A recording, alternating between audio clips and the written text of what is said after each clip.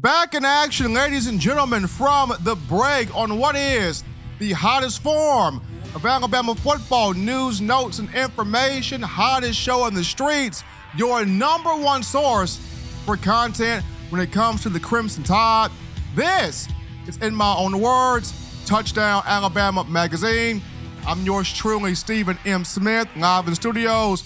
People, we are 2 days away from Alabama-Duke, set for Saturday inside Mercedes-Benz Stadium in Atlanta, Georgia.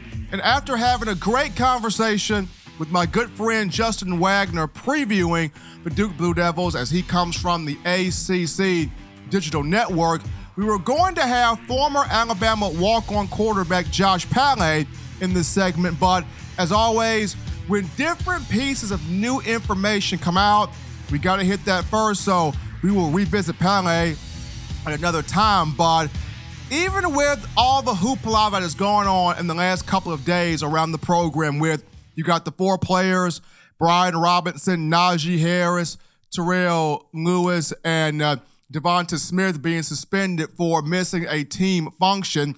And then you got the hurtful injury that was suffered on Tuesday after practice.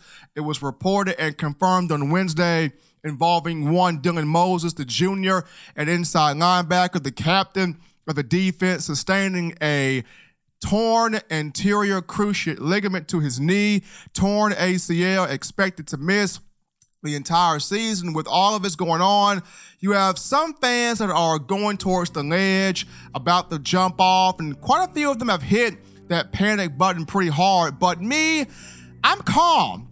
Me, no panic, no fear. Me in a very, very cool and calm mood. And the reason why is this 2019 freshman class is a super group.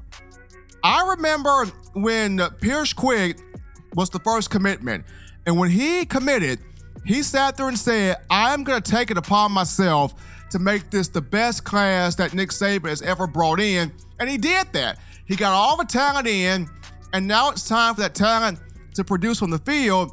And prior to the Dylan Moses injury, you had three guys, DJ Dale, Will Riker, and Christian Harris, already named as starters. And you had a handful of other guys that were going to get big time playing opportunities. And as you guys as fans and myself and others in the media eye here, we should already have an idea. Nick Saban does not care about classification. He does not care about age. As long as you are willing, competitive, tough, coachable, teachable, you've got the physical tools, and you got some mental capacity there to pick up and learn the system, and you're willing to get out there and make plays, Saban will put you on the field. Saban will play you. Nick Saban will start you. I mean, do we have to be reminded of a 2017 season where it was the 2018 national championship game against Georgia, and in the second half, it was nothing but freshmen on the field. Nothing but freshmen. And it was the freshmen that rescued, saved, got Alabama the come-from-behind 26-23 overtime victory over the Bulldogs to win the college football playoff national championship. So that should tell you right there. Nick Saban can care less about classification, can care less about age. You willing, you're capable, you put all your effort into it, you got some physical tools, you got the mental capability to learn this system, Saban's going to put you on the field, period. And when you look at the two linebackers, the two freshmen, Shane Lee and Christian Harris, one an early enrollee, the other came in between late May and early June, and now both will start this game against the Duke Blue Devils. And for me, I feel like Pete Golding has the national world exactly where he wants it at. I mean, the stage was already big for Pete Golding as he walks into being the primary coordinator for the University of Alabama this season, after being the co-DC a season ago, and then having 9 years of experience calling defenses, running schemes, things of that nature. But with this piece of adversity happening to Dylan Moses, now that moment intensifies for Pete Golding because he's going to have an opportunity to take two young men, two fresh-faced 18-year-old kids, and Shane Lee and Christian Harris, and pull the maximum potential out of them.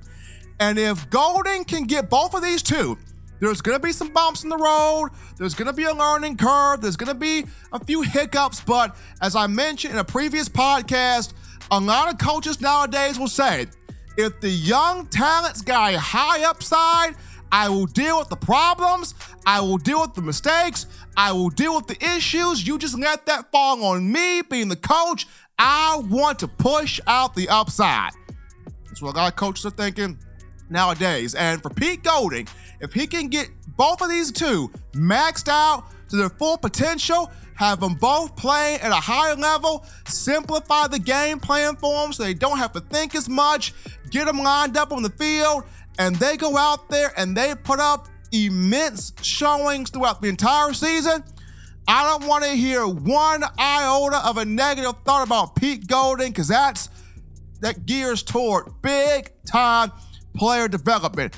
And he's got a chance of doing that this year because if you look at it, yes, you do not have Dylan Moses on the field, but Anthony Jennings can help the two linebackers line up. And not just him, you got Christopher Allen, who's in a leadership role, can help both guys line up. You got leadership players in the secondary, Shaheem Carter, Xavier McKinney, Jared Maiden. All three of those guys can help Christian Harris, and Shane Lee be in the right spots. And if push comes to shove, those two can go back to what guys like Blake Sims, Jacob Coker, and Jalen Hurts did from the offensive perspective at quarterback. When they needed a quick assurance, they looked at the sideline at Lane Kiffin during Kiffin's time at Alabama, and Kiffin gave them the go-ahead. You have a guy in Pete Golding who operates from a defensive back's mindset, while at the same time, he had a big hand in getting both linebackers to the Crimson Tide in this class. So if Shane Lee and Christian Harris have a slight problem, they can look over to the sidelines and be like, Coach Pete, we good. Coach Golding can give them the thumbs up, and both guys can be ready to roll. I mean, just looking at Christian Harris for a minute here, this was somebody coming from the Louisiana area.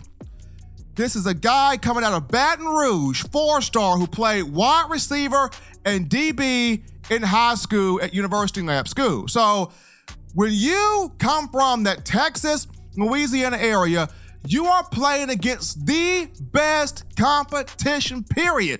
You go down to that area and shake a tree limb, 5 stars are coming at will, shaking that tree limb. So Christian Harris is playing linebacker, but he's got a defensive back's feel, seeing how he played DB and wide receiver in high school. The kid's got tremendous ball skills, and upon him getting on the field, you're going to see those instincts unlock and come full circle starting off against Duke. And then Shane Lee, I think the guy is a young DeMeco Ryans, 6 foot, 246 pounds, coming from the Maryland area. The 4-star, a guy that can line guys up, seeing how coming in January, he's already got a good bit of the system locked down.